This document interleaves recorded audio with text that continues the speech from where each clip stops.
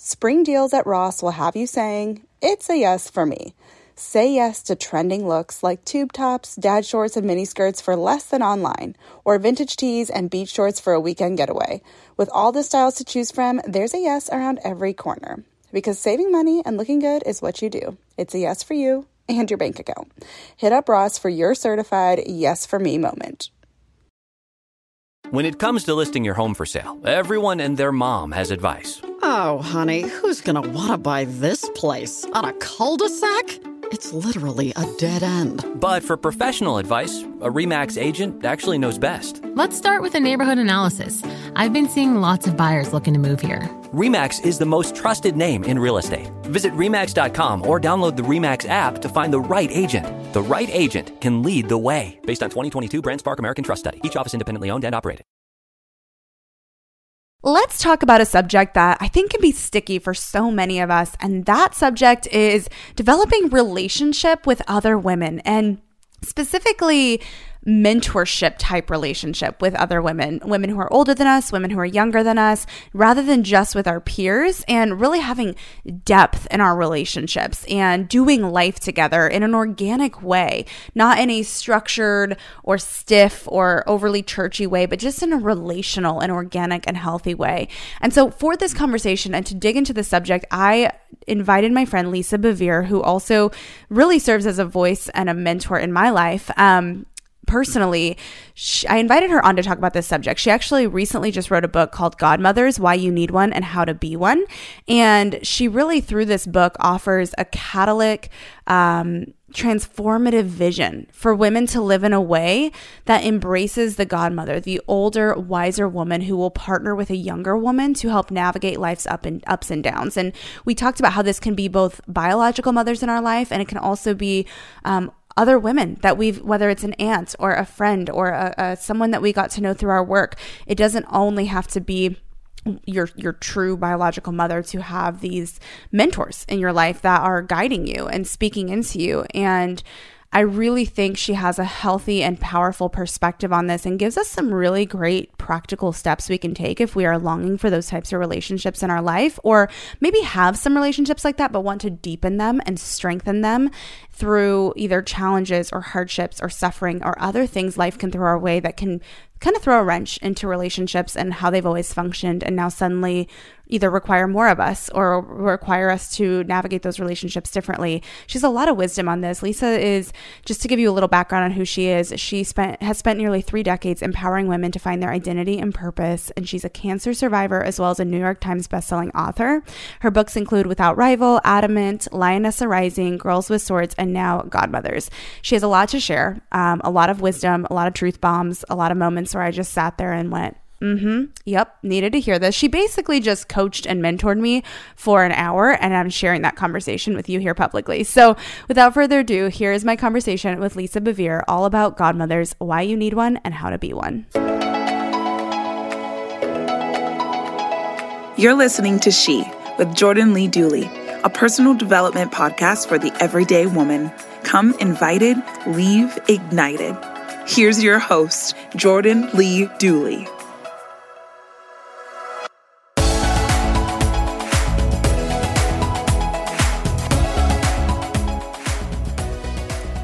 Lisa, welcome to She. I'm so excited to get to have some of the conversations that I feel like we get to share now with my community, and I can't wait for them to learn from you. So welcome, welcome, welcome. It is an honor to have you.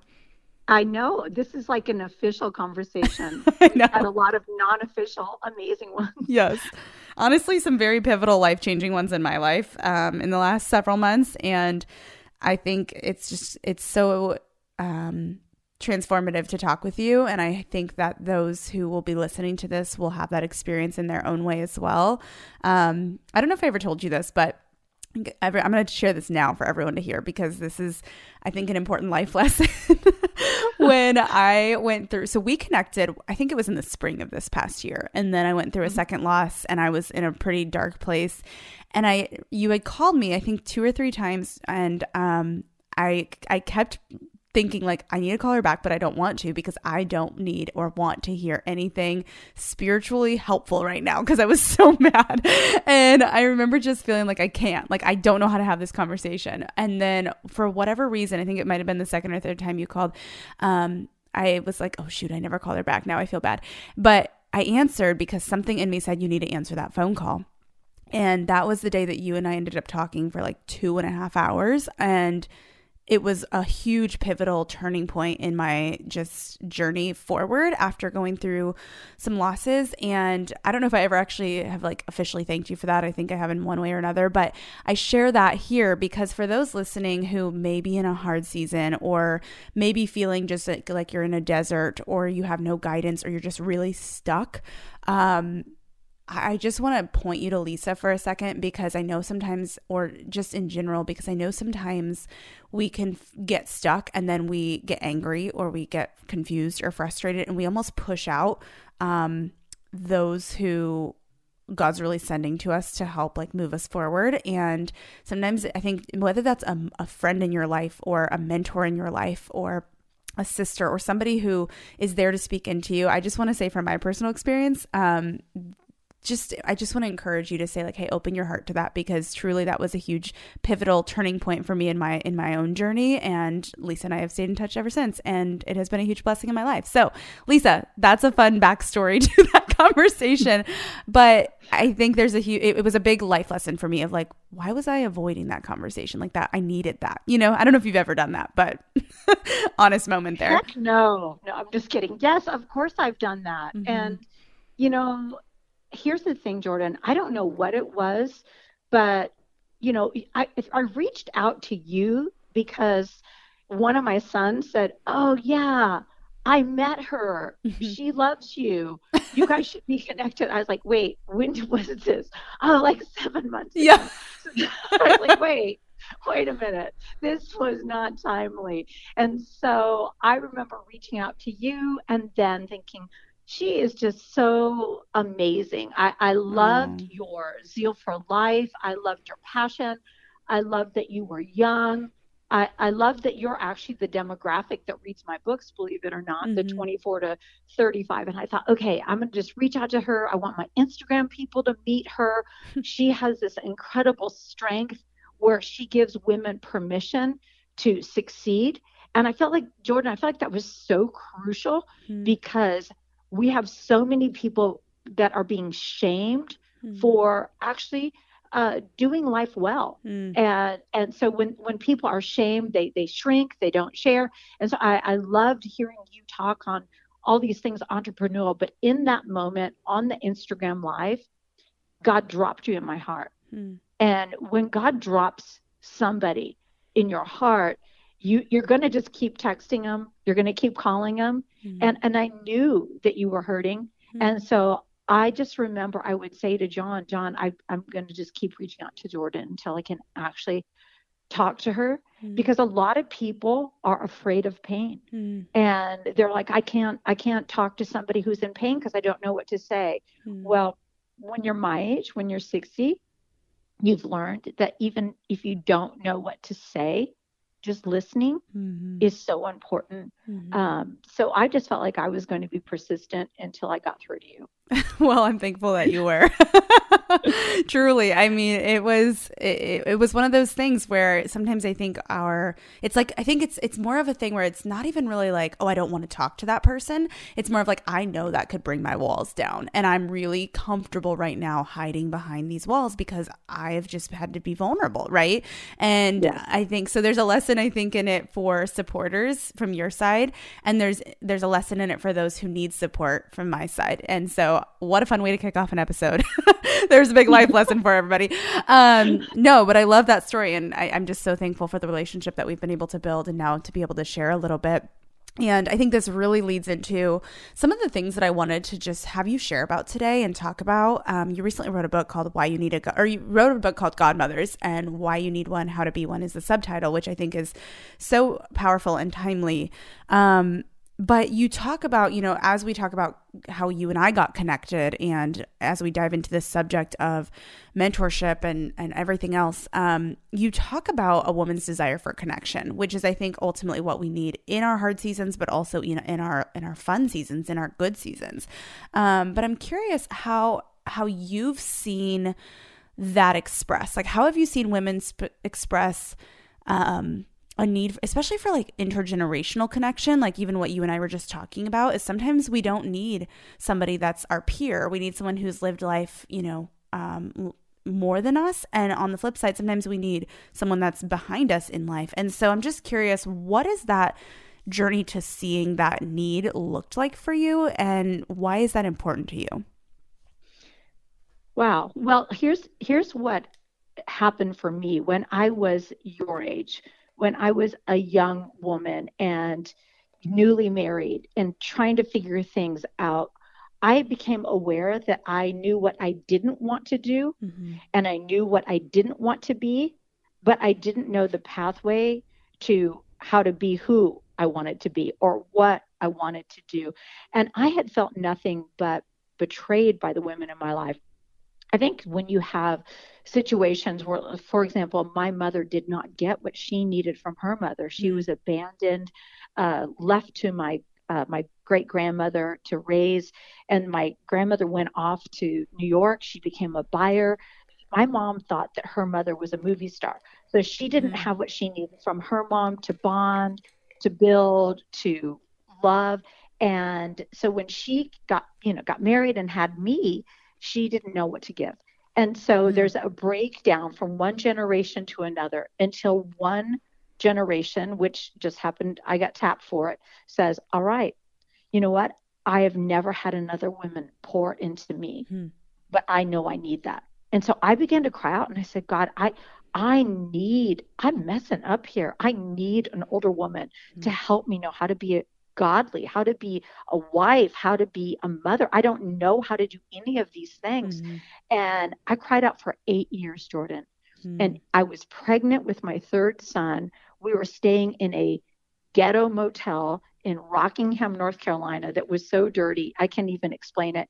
We were in 2 double beds. I have my 2 boys and 1. My husband was out preaching at a Pentecostal holiness church, which is not really, I don't visually look like a good fit for that. I had double pierced ears, like these women can't even wear pants. I'm not. And John had decided that I should speak to the women. And I said, wait just a minute. I'm more comfortable with males. I don't really like women. Women don't mean what they say. They don't say what they mean. I don't have any woman pouring into me. How am I supposed to pour out what I've never had poured in? And I remember God said to me very clearly in that moment where I felt like I did not have what I need. He said, I'm going to call you to be that woman. I was like, that's a joke. Like, how can I be what I've never had? And he said, write it backwards. Everything you wish another woman would have been to you, you begin to be. And I said, well, I don't even like women. I don't even like them, God. I just don't trust them. And he said, I like women. I made woman as the answer to the very first problem. And that was, it is not good for man to be alone. He said, women are answers to be embraced rather than problems to be controlled. Ooh, and he said, say that again. Answers to be embraced rather than problems to be controlled. And that is how the church in the past has looked at women. You control them, control how they dress, control how they talk, control how they act, put them in a cookie cutter mode. And God has never, ever been behind that. God has always been about women as uniquely expressed feminine answers, that they are once intimate and an enormous expression. And so for me, that just kind of rocked my world. And I started to think, that's right. I need to look at this different. So I sat down, and I know you're a big capture ideas. I sat down and I wrote it backwards. And I said, when she saw me, she wouldn't look at me disapproval. She wouldn't look at me and say, oh, I always knew she was having problems in her marriage. Oh, look at her with her kids. Oh, she would watch me, not for me to fail, but she would watch over me. She would come alongside of me and she would journey with me. Rather than be on my side, she'd be by my side. She would help me turn horrible moments in my marriage, horrible crises in my relationships. She'd help me turn them around for strength. And so that set me on a journey. I think I was 30 at that time when I was at that junction when I realized it's not going to happen. She's not going to find me. And so I think that God is saying to a generation of older women, you can retire and play golf and shop, or you can redeem every dark space in your life. And you can still golf a little bit, but you can, I don't golf, but you can. Me neither. I think it's too boring and it takes too long. But you can take what was a broken thing in your life and turn it to beauty for the next generation. You can open up the treasury of what you wish you would have known. And you can let the next generation know, hey, this is what I'm going to do. I'm going to mark some pathways, because 0 to 30, you're growing and you're learning. See, that's the season you're in. 30 to 60, you're establishing and you're building. But 60 on, you better be imparting and marking some pathways. Can you break that down again? I feel like you just divided the human life into thirds. That makes so much sense. So can you say that again? Yes, absolutely. So 0 to 30, you're learning and growing. That's when you're developing emotionally, you're developing physically, and you're developing like, this is what I want to do. I'm finding out. So this is the best time to make mistakes is 0 to 30. That's how you learn and you grow. And then 30 to 60, you are building and establishing. You're saying, okay, this is what I'm going to build. This is what I'm going to establish. And then 60 on, you need to be imparting and you need to be marking some pathways. So I love how the Bible says the path of the righteous winds ever higher. So I think about this mountain of life. And so let's say Lisa I'm on tier 12,000 feet above sea level. And Jordan, she's on the same mountain. Below sea level. I'm like, what am I doing? No, but you're like walking up and I can say, Jordan, the road is washed out. Go left. Go left. So I have an aerial view. And so the things that are overwhelming on a up close view to your 0 to 30-year-olds, to a 60-year-old that's up on the 12, say, that's nothing. Just keep going. You're going to make it around. When you get around this next bend, you're going to find a place of refreshing. You're going to find a place of renewal. Yeah, I get it. It's hard right now, but go ahead. These obstacles, they're going to actually prepare you for your next season. And so you need somebody that when you're in the midst of your pain, they add a purpose. Because all of us are going to have pain, but pain without purpose is what hurts. That's why it was so hard for you when you miscarried, because you're like, wait a minute, I'm okay with labor and delivery pain. I'm not okay with miscarrying pain because it didn't have a purpose. But I love that you've said, okay, that didn't have a purpose, but I'm going to redeem my pain for a purpose for other people. Yeah, that's a good way to put it. Hi, Max. I wanted to share something with you. I wanted to tell you how grateful I am and how you've embraced your sobriety since day one. I'm grateful for how you changed your life. I'm grateful for the love you have for me. I'm grateful for you. Love, Mom. If your loved one is still struggling with addiction, you might not feel like you'll ever get to grateful, but we can show you how. At Caron, we've helped families overcome addiction for 70 years. So if your loved one is ready for something different, visit caron.org/lost. With 2 little kids, I do most of my shopping online now, but it can be so hard to shop for things like clothes online because I never know if I'm getting good quality until it arrives. The game changer? Upgrading to high quality, affordable pieces from Quince. Now I have luxury essentials that transition from one occasion to the next, and I stayed on budget. Quince has so many options to choose from, like 100% Mongolian cashmere sweaters for $50, organic cotton sweaters, washable silk tops, and timeless 14-karat gold jewelry. The best part? All Quince items are priced 50 to 80% less than similar brands. By partnering directly with top factories, Quince cuts out the cost of the middleman and passes the savings on to us. And Quince only works with factories that use safe, ethical, and responsible manufacturing practices and premium fabrics and finishes. One of my favorite items from Quince is the silk pajamas I got. They are so high quality, luxury pajamas, but not at a luxury price tag. And I just feel like they don't even compare to some of the other pajamas that I have bought online or that I've bought just at various different stores. I'm like, these are incredible. Indulge in affordable luxury by going to quince.com/she for free shipping on your order and 365-day returns. That's QUINCE.com/she to get free shipping and 365-day returns. Quince.com/she. Thrive Market is a go-to for all your grocery and household essentials, and the convenience of getting everything online then quickly shipped to your doorstep is a huge time saver. Thrive Market carries brands with the highest quality ingredients and sourcing methods. They restrict hundreds of ingredients across their food and cleaning categories, and you can use their on-site filters to suit your lifestyle needs. Whether you're looking for organic kid snacks, low-sugar alternatives, or gluten-free pantry essentials, you can curate your own shopping experience with just a few clicks. And when you shop Thrive Market, you are also helping a family in need with their one-for-one membership matching program. You join and they give. I use Thrive Market every single month. I get our dish detergent, dish soap, and various other just basic household essentials that are low tox and non-tox ingredients, and it is the easiest way to get all of my favorite clean items sent right to my door. At an affordable price, I should add. Join in on the savings with Thrive Market today and get 30% off your first order plus a free $60 gift. Go to thrivemarket.com/she for 30% off your first order plus a free $60 gift. That's THRIVE market.com/she. thrivemarket.com/she. When it comes to listing your home for sale, everyone and their mom has advice. Oh, honey, who's going to want to buy this place? On a cul-de-sac? It's literally a dead end. But for professional advice, a RE/MAX agent actually knows best. Let's start with a neighborhood analysis.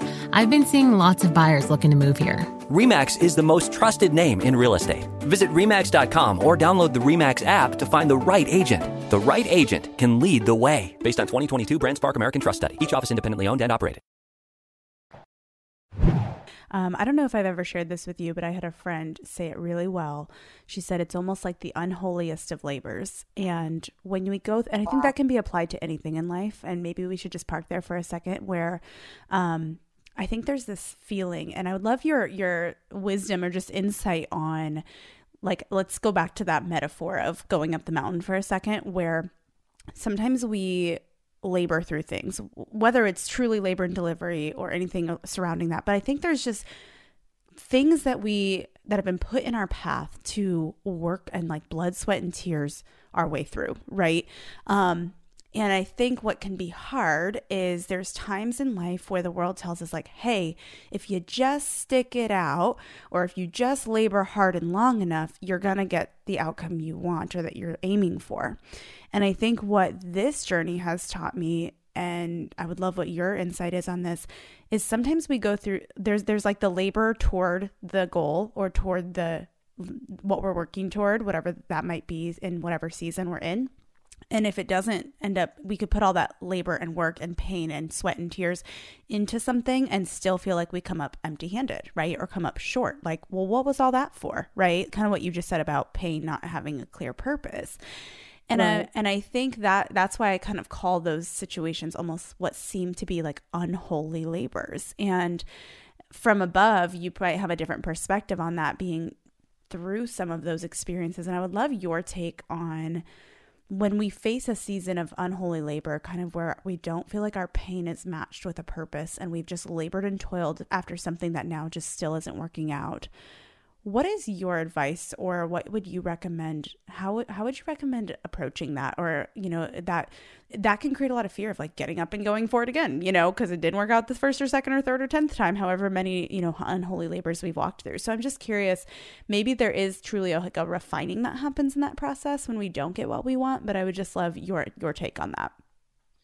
Well, the one factor that we have is when something horrible and unholy happens in our lives. Mm-hmm. I mean, as you're talking, I've been thinking of so many unholy things that we see happening in our culture, mm-hmm. whether it would be sexual abuse, whether it be sex trafficking, whatever it would mm-hmm. be, an unholy labor being, it's just passing pain and blood and discouragement.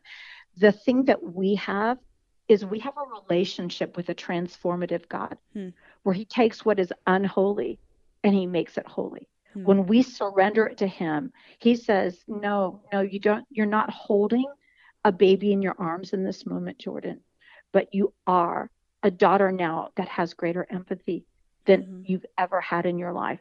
And that pain is actually going to work a long-term healing process, not only in your life, but in other people's lives. And, I've pondered this many times about you and thinking, why so, like literally mad for you. I mean, I know you were mad, but I was mad for you as well. Oh, you knew I was mad. We had some hard conversations. But see, I can handle, and God, if I can handle, how much more can God handle God, I'm mad. This is not fair. But at the end of the day, saying, all right, I know you're just, I'm just not seeing it right now. So I need you to give me some kind of hope on the other side and something beautiful. And that's why I sent you that book, Jesse, because I just felt like it was so beautiful and healing. It's not, oh, you lost something. Something is found in another realm. So I think in this realm where the broken things happen and the unholy happen, we find the redemption of those things on the other side. And I've watched you decide that you were going to lean into God, that you were going to resurrect some things, that you were going to work on your marriage and make sure that both of you could heal from the pain, because there is pain in this season, and you've redeemed it. It doesn't mean that you will ever look back and say, I'm really glad I went through that, because you'll never feel that way.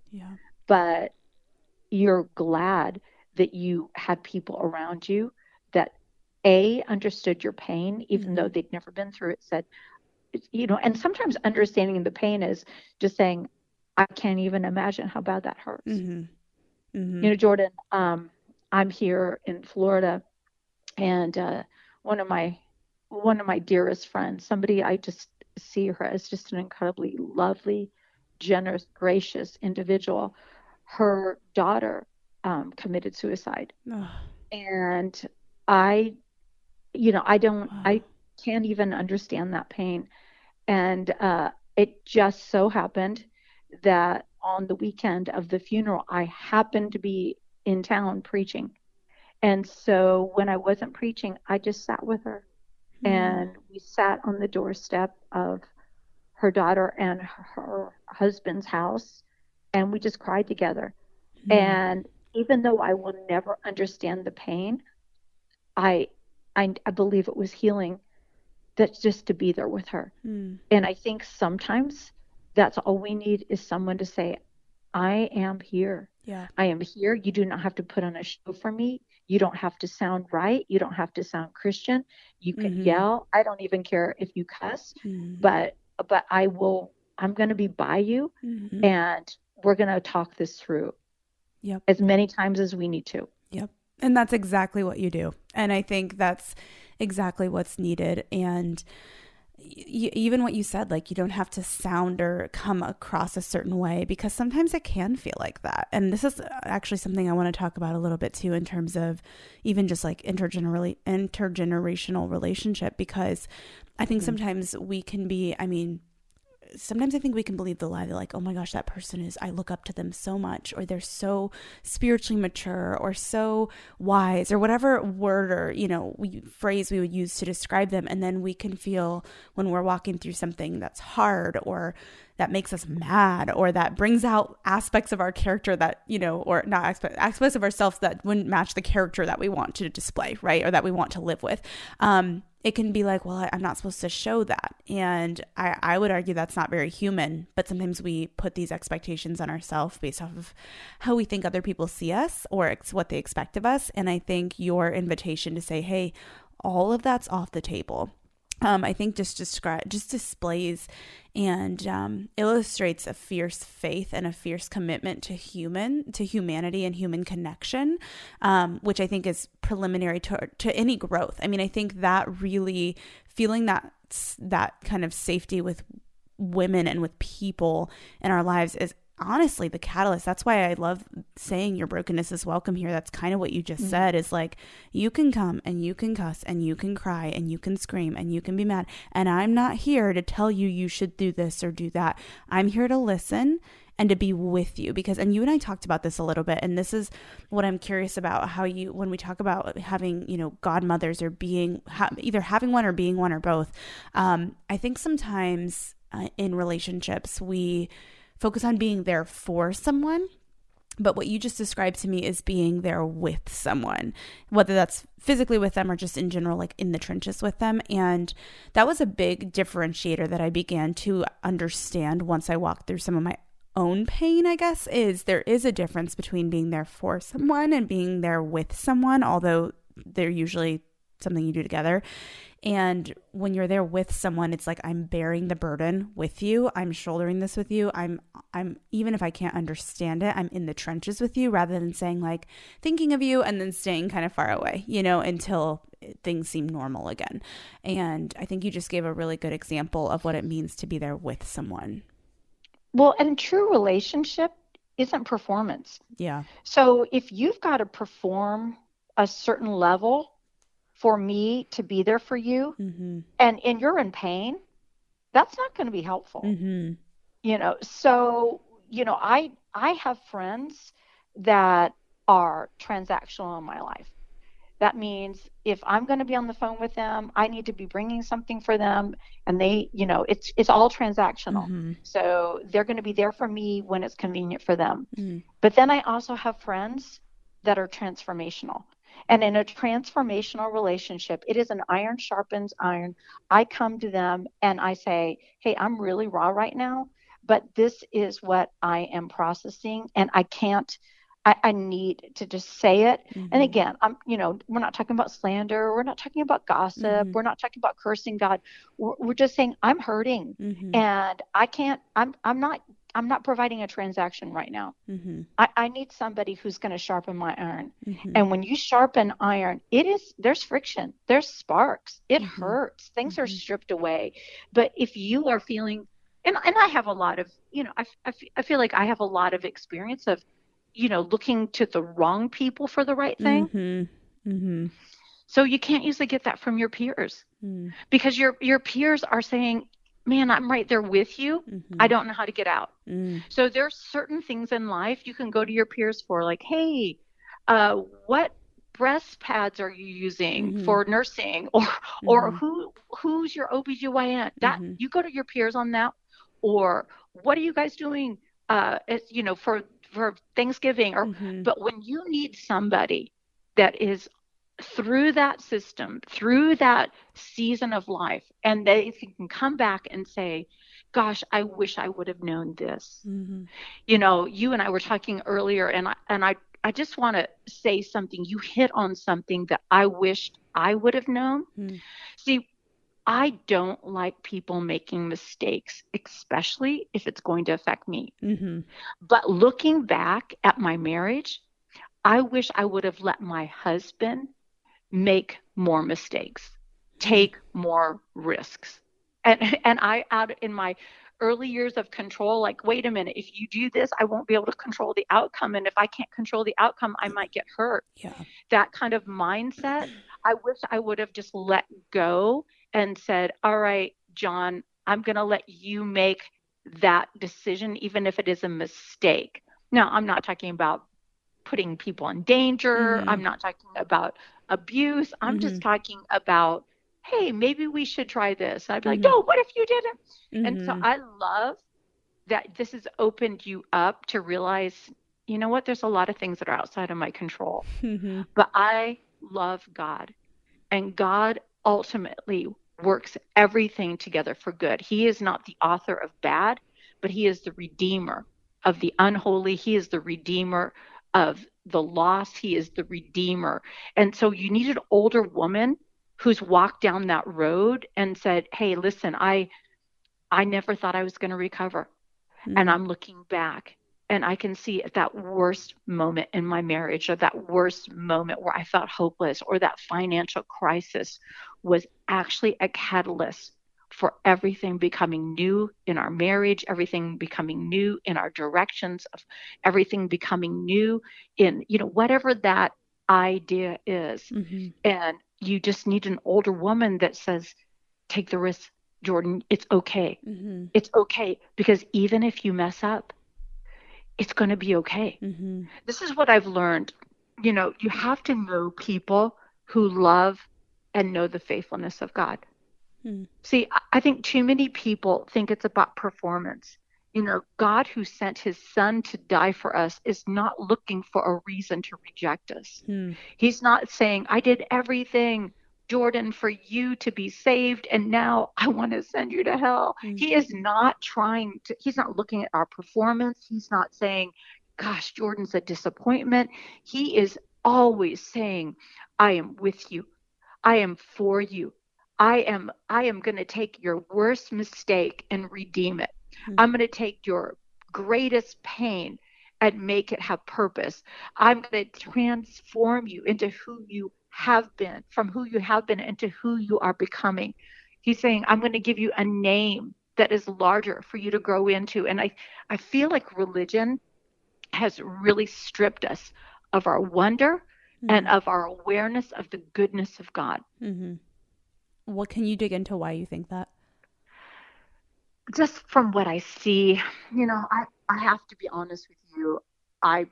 Like you, I have a social media presence, and every single day I just see Christians behaving in such a way that for people to be that mean, it makes me know that their lives are void of the love of God. Like, they cannot receive love from God. So they feel so much self-hatred and judgment that they have to hate and judge other people. And they will say the meanest things, or they will just say the most inappropriate things in the wrong moment. And I just know the breath of God has refreshing and love and hope, to keep my own heart. Because I think in these times periods, you got to keep your own heart with such diligence. You can't allow the things that people say, the random arrows that they shoot at you to pierce your heart. You have to really guard your heart. But guarding your heart is different than imprisoning it. And a lot of Christians, they've imprisoned their heart in rules and regulations. They've put people outside of the box. They've locked themselves in, and they think they're safe. And they actually have forgotten that they're in a prison, because it is always easier to live by rules and law than it is to live by relationship and by the Spirit.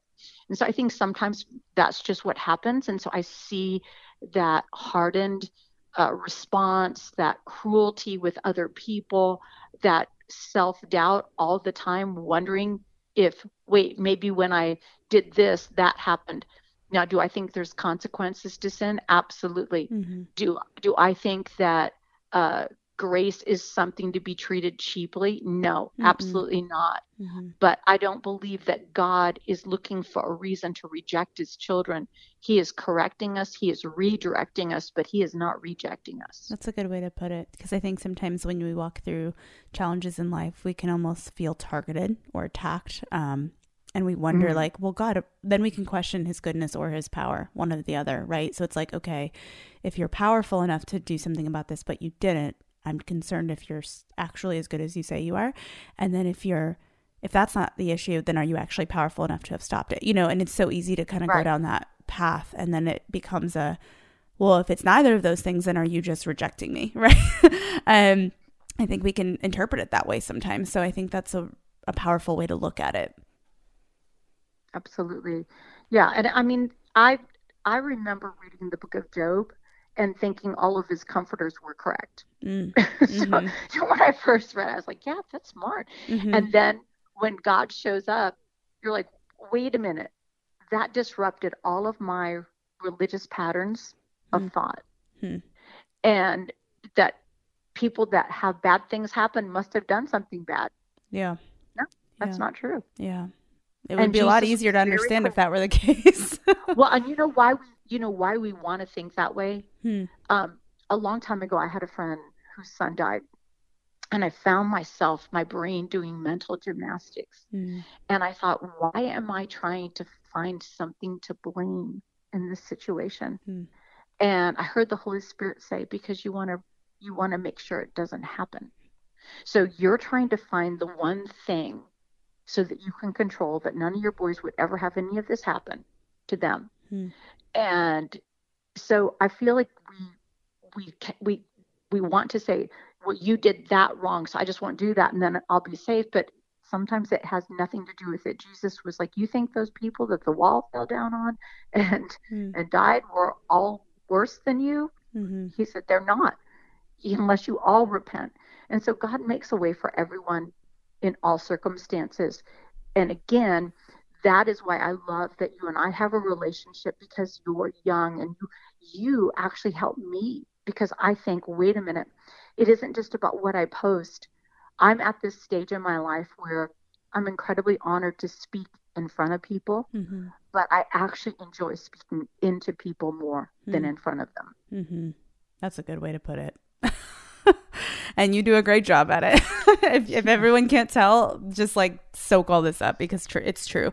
And I think that's really powerful, because I love what you said. I'm at a point in my life where I actually prefer to speak into people than speak in front of people, because I want to highlight that, and this is something that I have shared with you before, that I had been speaking for a little while, but then I felt like I was so drained and so like kind of focused on that I was missing out on the opportunity to speak into people. And then my life imploded, so then I haven't really even had much chance, but it's fine. But my point is, I kind of pivoted away from that a little bit for this season, because I realized how glamorized that can be especially I think in the Western culture, Western church culture specifically, to where it's almost like that becomes the goal, right? It's like, if I could only, preach Write a at book, people, right, and do the things and be on the stage, right. And I'm like, okay, wait, I've done that now, and I'm starting to question, like, I want to make sure my motive is pure. I want to make sure I know why what am I called to even talk about? Like, I think we can just look at what others have done and think, oh, that's cool, I want to do that, instead of saying, well, where is this really, like, what gap am I standing in? And you and I have talked about that, and it doesn't necessarily have to be in one specific format or the other, but I think we've lost the art of that connection a little bit, or we've just maybe not even lost it, maybe just kind of made it like, yeah, I'll get to that, like secondary. It doesn't sound as awesome, right? When I think that's where the true transformation happens. Well, I had a young girl text me yesterday, and she said, do you know anybody? And she told me the area that she lived in. She said, do you know anybody in this area that would be willing to be a godmother to me? And she said, I feel like all of the women ministers are so busy about the ministry that they don't have time to actually minister. Yeah. I was like, wow, that's an interesting thing. And I think we can get so busy and we forget that we have ministry because God loves people. Yeah, right. He doesn't love religion. He loves people. And if you can't see the one, then you probably don't have something to say to the many. And I don't mean that mean, but Jesus somehow throughout all of the New Testament, he'd speak to the crowds, but I always connect the most profoundly when he was talking to the one. When he was talking to the woman at the well, when he's talking to the woman who touched his hem, when he's talking to blind Bartimaeus, when he's talking to the Syrophoenician woman, when he's talking to Peter, or he's talking to John, or, he's taking that moment where he's talked to the crowd, but then he personalizes it to the one. And that, I think, is we've got really great crowd talkers that don't know how to do life alone. And so John and I have said, okay, he's 61, I'm 60. We have had the privilege of being in the ministry for more than 30 years, but we have watched the fallout of people who did not make family a priority, did not make their marriage a priority, did not make the one a priority. And they were so busy playing to an audience, whoever that audience is, that they lost themselves on the way. Yeah. And right now we've got this disapproving audience, whether it's the media, whether it's your social media, whoever it is that demands explanations, that demands conformity. And we just have to be people that say at the end of the day, I'm playing to the audience of one, which is Jesus. And Jesus always cares about the one. And, you know, if we all get canceled, so be it. You know, God knows how to find a voice wherever he needs to send a voice. And so I think right now, looking face to face with people is an incredibly huge thing. And when I say face to face, I feel like that happens over the phone. It doesn't always happen with texting. I've had many texting errors with my husband where I would capitalize words thinking, hey, that's an emphasis, and he'd think I was yelling. So I think that tone gets lost in texting. That we can't, you know, we need to be very intentional to capture, so somebody doesn't just hear what you're saying, they hear how you're saying it. And we can't do that on social media. We can't do that on, you know, just different formats that are subject to everybody else's interpretation. But not everybody should have the same access to your life. And not everybody had the same access to Jesus. He had the 3, he had the 12, he had the 50, you know, and then he came and made a way. And as we draw close to him, he draws close to us, but we initiate a closeness, and not everybody has the right to speak into Jordan's life. And Jordan has the right to edit whose voice she wants to hear. So when people are hateful or mean, you have every right to restrict them or block them, because we don't need that. We don't need to have people being hateful in a time when you're trying to express healing and truth, and they're just not going to hear anyway. Yeah, that's a really good way to put it. I want to ask about something practical a little bit too, because I think this is something we're wondering. You've mentioned kind of, well, let's talk about this word godmother for just a second, because I think I want to get into the how a little bit. You mentioned that someone reached out to you and said, you know of someone that might be willing to be this for me, and I'm having a hard time. And I think the problem that you highlighted there is really important to take note of. But I would also just be curious, like, how would you define a godmother? Like, can a godmother be your biological mother? Can you have more than one? Who can be one? Who needs one? Like, let's just dig into what that actually is, because if we can define that, then maybe we can take some steps toward, okay, I'm realizing I want this intergenerational relationship, or I need somebody like that in my life. Well, let's go back to our mountain thing. And you mentioned someone on the path ahead of you. So if you were 18 and there's a 15-year-old on the path ahead of you, you know, maybe she's been a Christian longer, or maybe she's been at the school you're at, or whatever it is, she could be that. So it isn't about an age as much as it is a journeying, like who's journeyed ahead. And so let me speak first to the goddaughters. If I was a young woman, which I'm not, but if I was, I would be looking around me and saying, who has the marriage that I want to build? I wouldn't look at my friends and compare, like, oh, my husband doesn't do what he doesn't do. I would say, who has length of days and a marriage that I want to build? And then I would intentionally go to that person. And I think we've made a lot of things inorganic that can be organic. We've been like, hey, we'll do the 13-week study to be a better wife. No, how about we just do life together? How about we have people that can model something? So you reach out to an older couple and say, gosh, you know, we just love the way you guys are doing life. Can we hang out with you guys? Can we do dinner? Or can I just go for a walk with you? Or can I work in the yard with you? Something like that. And then ask them questions and just listen and learn. And then, or somebody that you're saying, I like the way they're an entrepreneur. I mean, you're young. You can be an entrepreneurial godmother. When you tell people to own their everyday and give them permission, you are doing that. And so what you're doing is you're blessing those behind you, and you're reminding those ahead of you that they have value and contribution. And I will say, in this youth, sex-obsessed culture, the older women begin to believe the lie that they don't have anything to offer. I'm not attractive. I'm not this. I'm not cool. I don't know how to podcast. I don't know how to download apps. Probably nobody wants what's on my life. And so we have to be, as younger women, have to be intentional to tap these older women and say, I see what is on you, even if you have forgotten it. I value the life you've built. Can you help me? And then the younger women, let's say your audience has somebody my age. So this could be this woman, and she's thinking, well, all I've ever done is be a mom. Well, first of all, that right now is a pretty amazing accomplishment. You know, no kidding. I can tell you that. Yeah. But raising kids into adulthood that are consistently empathetic and caring and concerned and like those kind of things. So like, I know your mom is an amazing mother. So she's that to you, but I bet she could be a godmother to other young women who didn't have the kind of mother you had.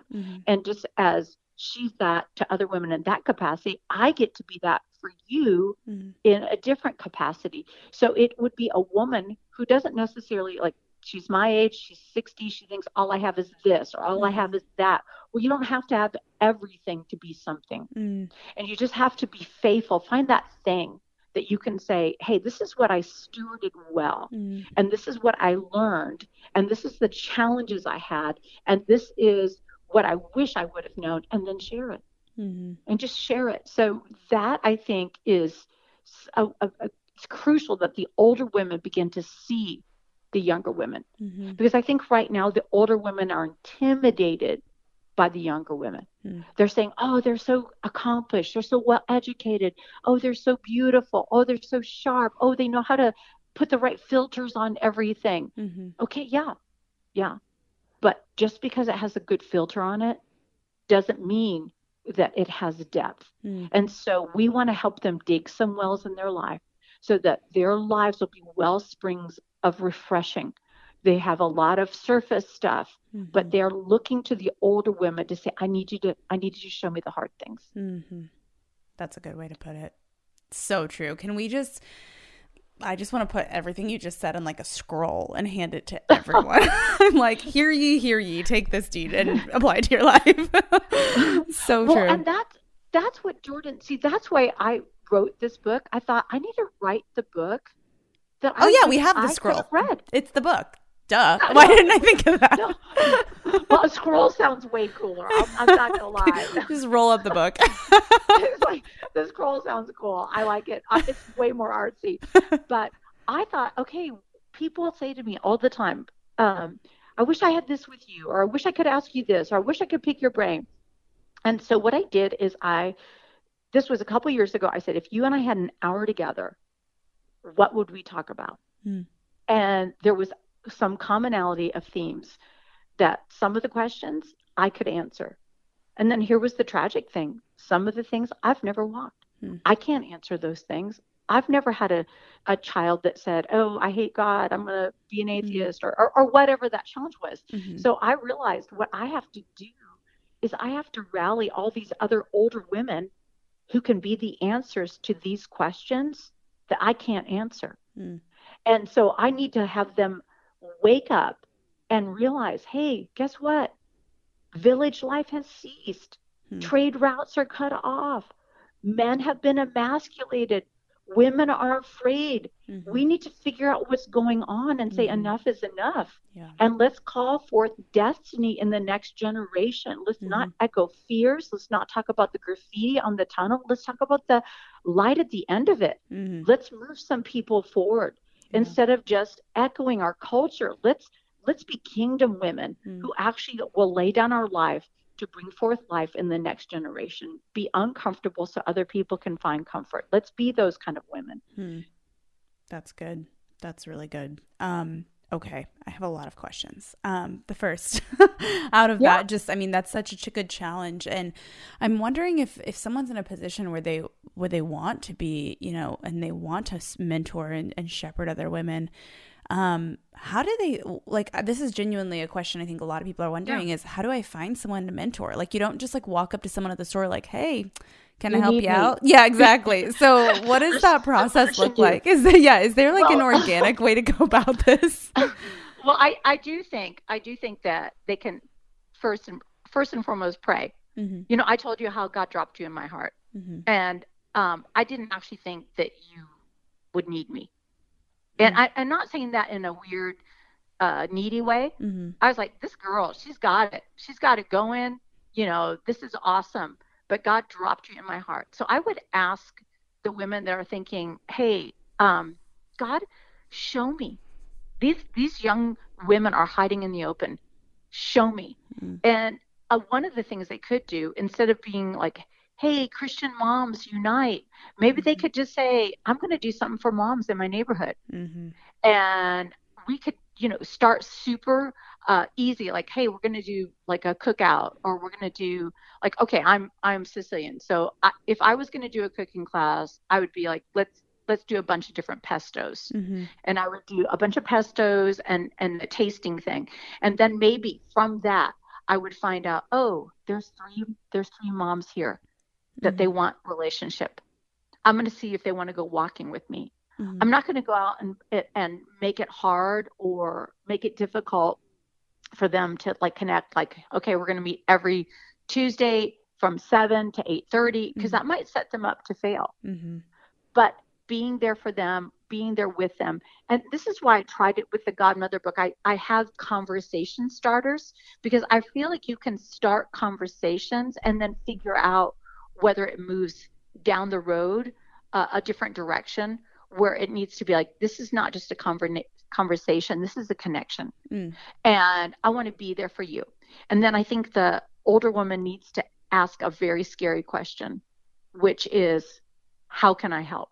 And I think that's a scary question, mm-hmm. because that means you either have to say, no, I'm not willing to do that. If they come back and say, could you babysit my kids 15 hours a week? You could be like, nope, actually that one is not something I can do. Mm-hmm. Tell me something else I can do. Mm-hmm. Well, could you give my husband and I a date night once a month? Yeah, we can do that one. Like, so mm-hmm. you ask, how can I help? Not, this is how I'm willing to help. And when I had a Zoom call with all these younger and older women, I did have someone like, I need a godmother. Some of these girls, they're messed up. See, that's the wrong posture. Mm-hmm. You need to say, man, what was I looking for at that age? Man, I wasn't looking for someone to tell me what I was doing wrong. I was looking for someone to tell me how to do it right. And there's a big difference. Mm-hmm. One is a critique, and the other one is, man, I love how much you are pouring into your job, and I just want you to know this is something I really found later in life. I wish I would have done this in addition, or I wish I would have made time for my husband, because there came a time period where I looked at him and I thought, I don't really like you.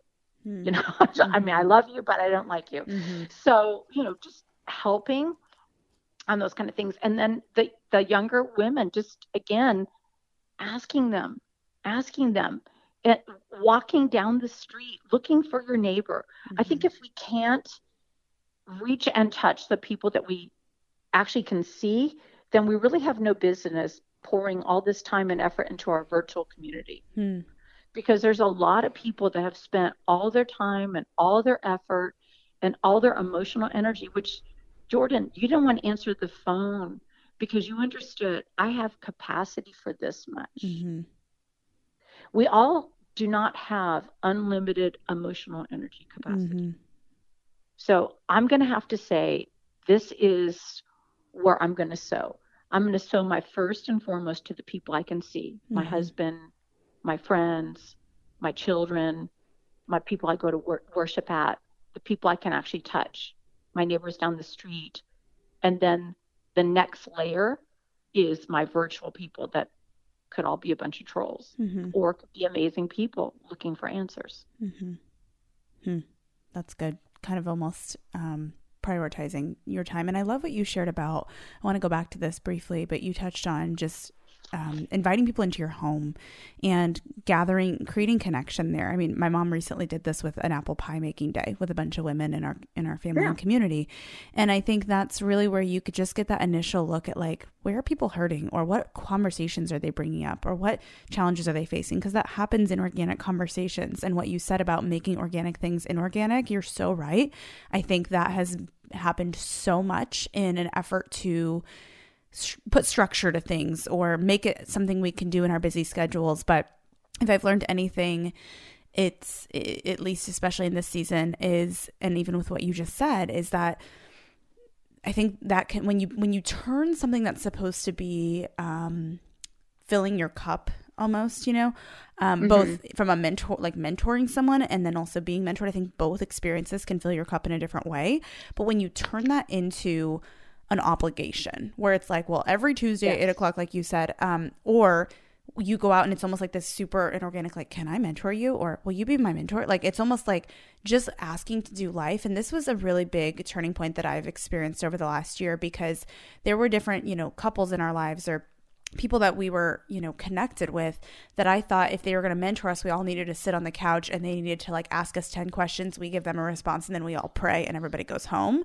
And my husband is always he's always, I think the more I thought about it, taken a little bit different approach to mentorship, where it was more just doing life and kind of building that relationship like you talked about. And it not even necessarily need to be a spoken, like labeled thing, like you are my mentor or you are it's more just like you are someone that I walk through life with, because I'm showing up and asking questions, or asking the hard questions of how can I help, or hey, do you have 10 minutes? I need to talk, or do you want to go for a walk, or these things that you do normally. I think church culture has like made it so inorganic in some ways to where we feel uncomfortable and awkward of like, how do we do that? And if it's just, I want to challenge anybody who's listening to look at who already comes to you for advice in your life. Like, do you have a daughter-in-law or your next door neighbor's, I don't know, daughter or wife or whatever, that just happens to stop by when you're watering your flowers, or who calls you at random because she needs advice about a boy, or like you're already starting to serve that role in that life. I think we've just made it so formal and like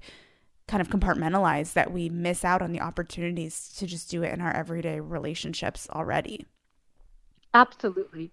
I have 3 daughter-in-laws, and I don't even like to call them daughter-in-laws because it just feels like I was so happy to get females in my world. I'm like, I love you. I love you.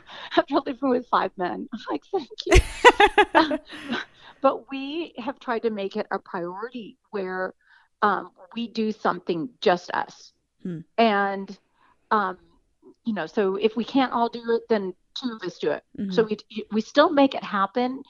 And the guys are not there. We do a big charcuterie board. We just sit by the fire and we just talk. And that to me has been so beautiful, where they can share with each other and they share with me. And, sometimes I'm kind of like, wow, I'm hearing things about my sons. I did not need to know that. I mean, I knew they were having sex, but I was kind of like, wow, all right, hallelujah. But I'm like, this is a good, healthy thing. Like I'm there for them. My mother-in-law didn't know to do that with me. She didn't, like, I remember one time John and I were in a horrible situation and he was being just ridiculous and I was being ridiculous. So we have 2 people being ridiculous. And I tried to mention to my mother-in-law that we were in a rough place and I did not know how to get out. And I just remember her saying, well, my son would never do anything like A, B, and C. And I thought, yes, he does. If only you knew. Because he's never been married before. You didn't know that. And so like it shut things down. And so being willing to listen and to be able to hear and then say, I love the way you're challenging my son to grow. Instead of saying, oh, he would never, I love that marriage is an opportunity for my son to grow in a way that I could never have given him. Thank you so much that you are helping him with that and giving people space to actually flourish in their strengths and finding those strengths when maybe they're missing them is another role of a godmother to say, I see what you're doing right now. And, I don't know how much of the book you've been able to scan through because I know how busy you are, but I took the story of Cinderella because it is the same story arc as our redemptive arc of a rise, fall, rise. And I look at this story and you realize that Cinderella was weaving her garment all along with kindness, with graciousness, with choosing to make ugly people look good when they did not deserve it, as in her stepsisters. And all the godmother did was reveal what she had been working out. It talks about the bride has made herself ready. When we have righteous acts, we actually are weaving this beautiful garment of our lives that we can't see. We can't see it in the time. But I think godmothers come around and say, I know this looks like rags right now, but it's something beautiful on you, Jordan. It's something beautiful in your marriage. It's something strong for your future. And, even though it's not what you would have chosen, it will come up in another season in another way of beauty, and it will wrap other people in the wonder of its wake. And it was crazy that there was, I think, 350 to 3,000, they're saying, versions of Cinderella, because we all believe there's a prince that is going to come and find us. And that glass slipper was her identifier. It was what elevated her. And we have a generation of women who are angry right now, and they're stomping their feet in glass slippers, and they are breaking the very things that would elevate them. And another generation is going to walk in broken glass unless we begin to say, listen, anger is not going to get what you want. This is horrible, and this is awful, and there is a time to be angry and upset, but let's not move to a place of rage and wrath where we lose control of what's going on, which, gosh, we're seeing that in our culture right now. People need to be heard, but when you say things in such a destructive way, people stop hearing what you're saying and they only see what you're doing. And I feel like that has been a fallout of people feeling they haven't been heard for a long time. But now it's just, we got to have to build constructively what has gone unchecked and turned destructive. So good. That's so good. Something you said in your book that I want to touch on, you said growth always involves a good dose of risk. Yes. There's always danger, not in who God created you to be, but to the old ways and patterns you've lived.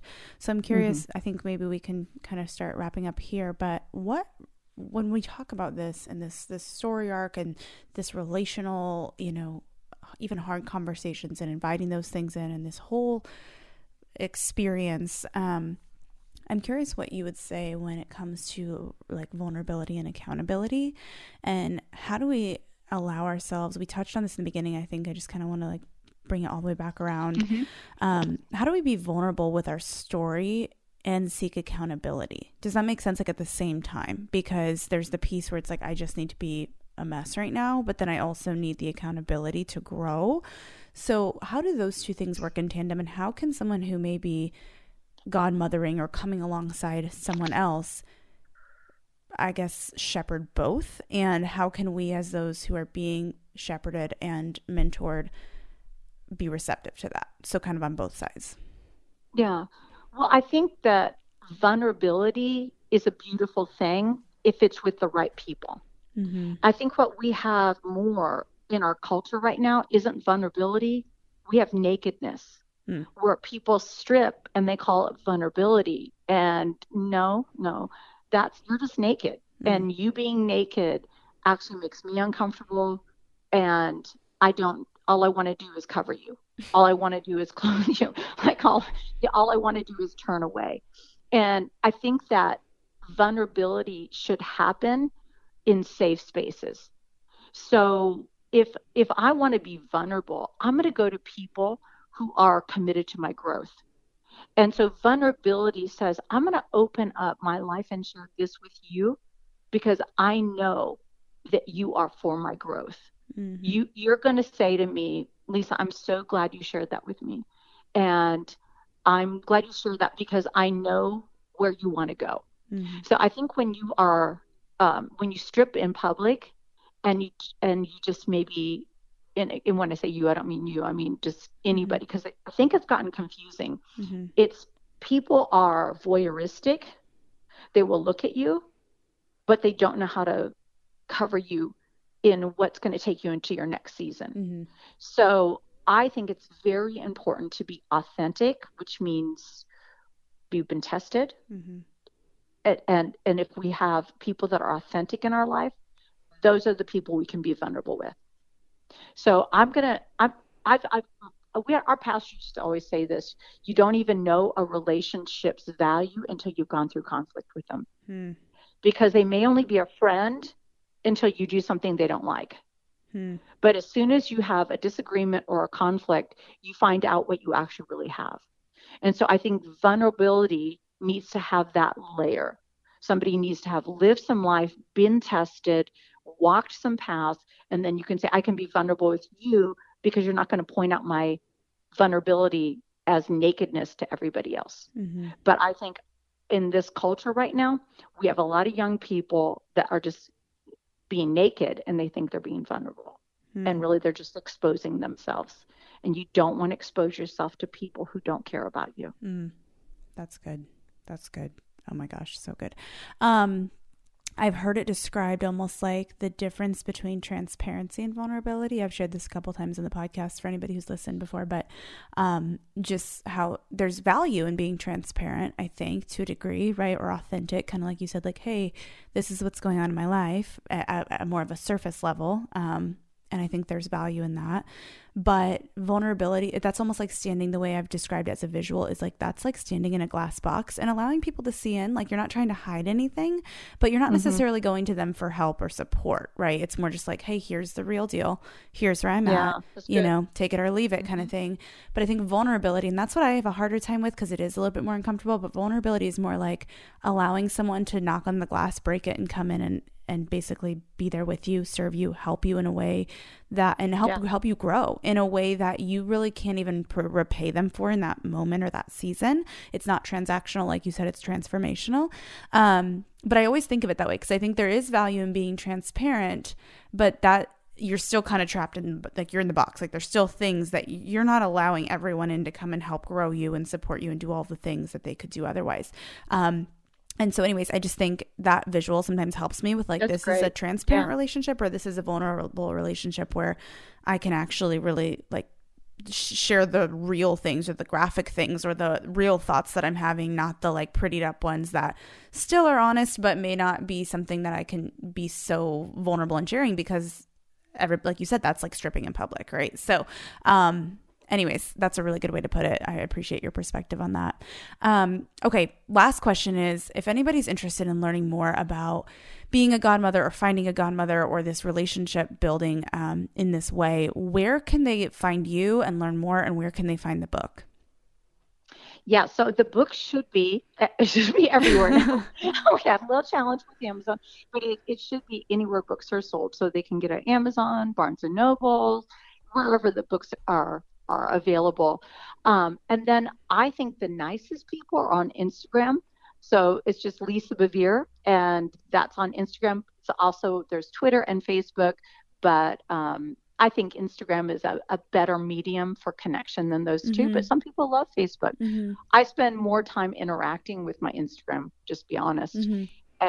And so I love that you and I connected through my son. Yeah. So we've never met. So I know that we've never met, but that doesn't mean that God can't connect people in the heart. And so I love that I have the honor of reaching out to other people online. And I would just say to some people, if you've got people that are speaking life into you, I know Jordan is very intentional with speaking life. She is transparent without being naked on her Instagram accounts. I think that you can find people that feed your soul. And if you find people that you feel nothing but the need to judge them or condemned by, or whatever it is, you have the right to edit that out of your life.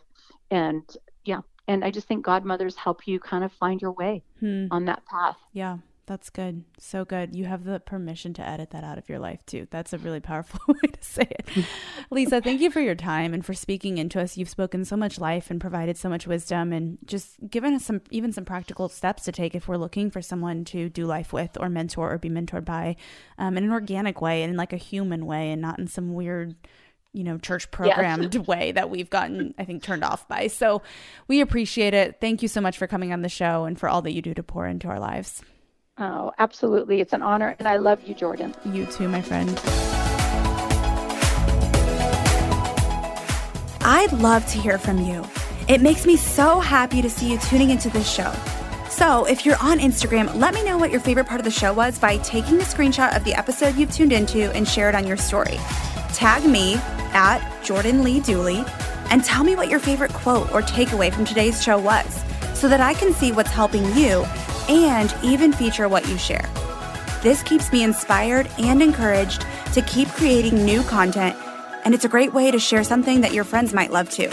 I can't wait to see you in Instagram world, my friend. Thanks for tuning in.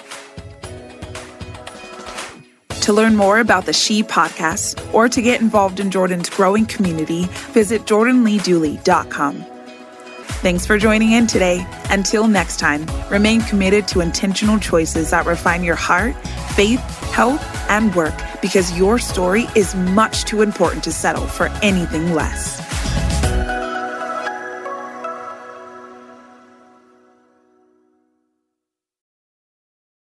In a fast-paced world, every day brings new challenges and new opportunities. At Strayer University, we know a thing or two about getting and staying ahead of change. For over 130 years, we've been providing students like you with innovative tools and customized support, so you can find your way forward and always keep striving. Visit strayer.edu to learn more. Strayer University is certified to operate in Virginia by Chev and has many campuses, including at 2121 15th Street North in Arlington, Virginia.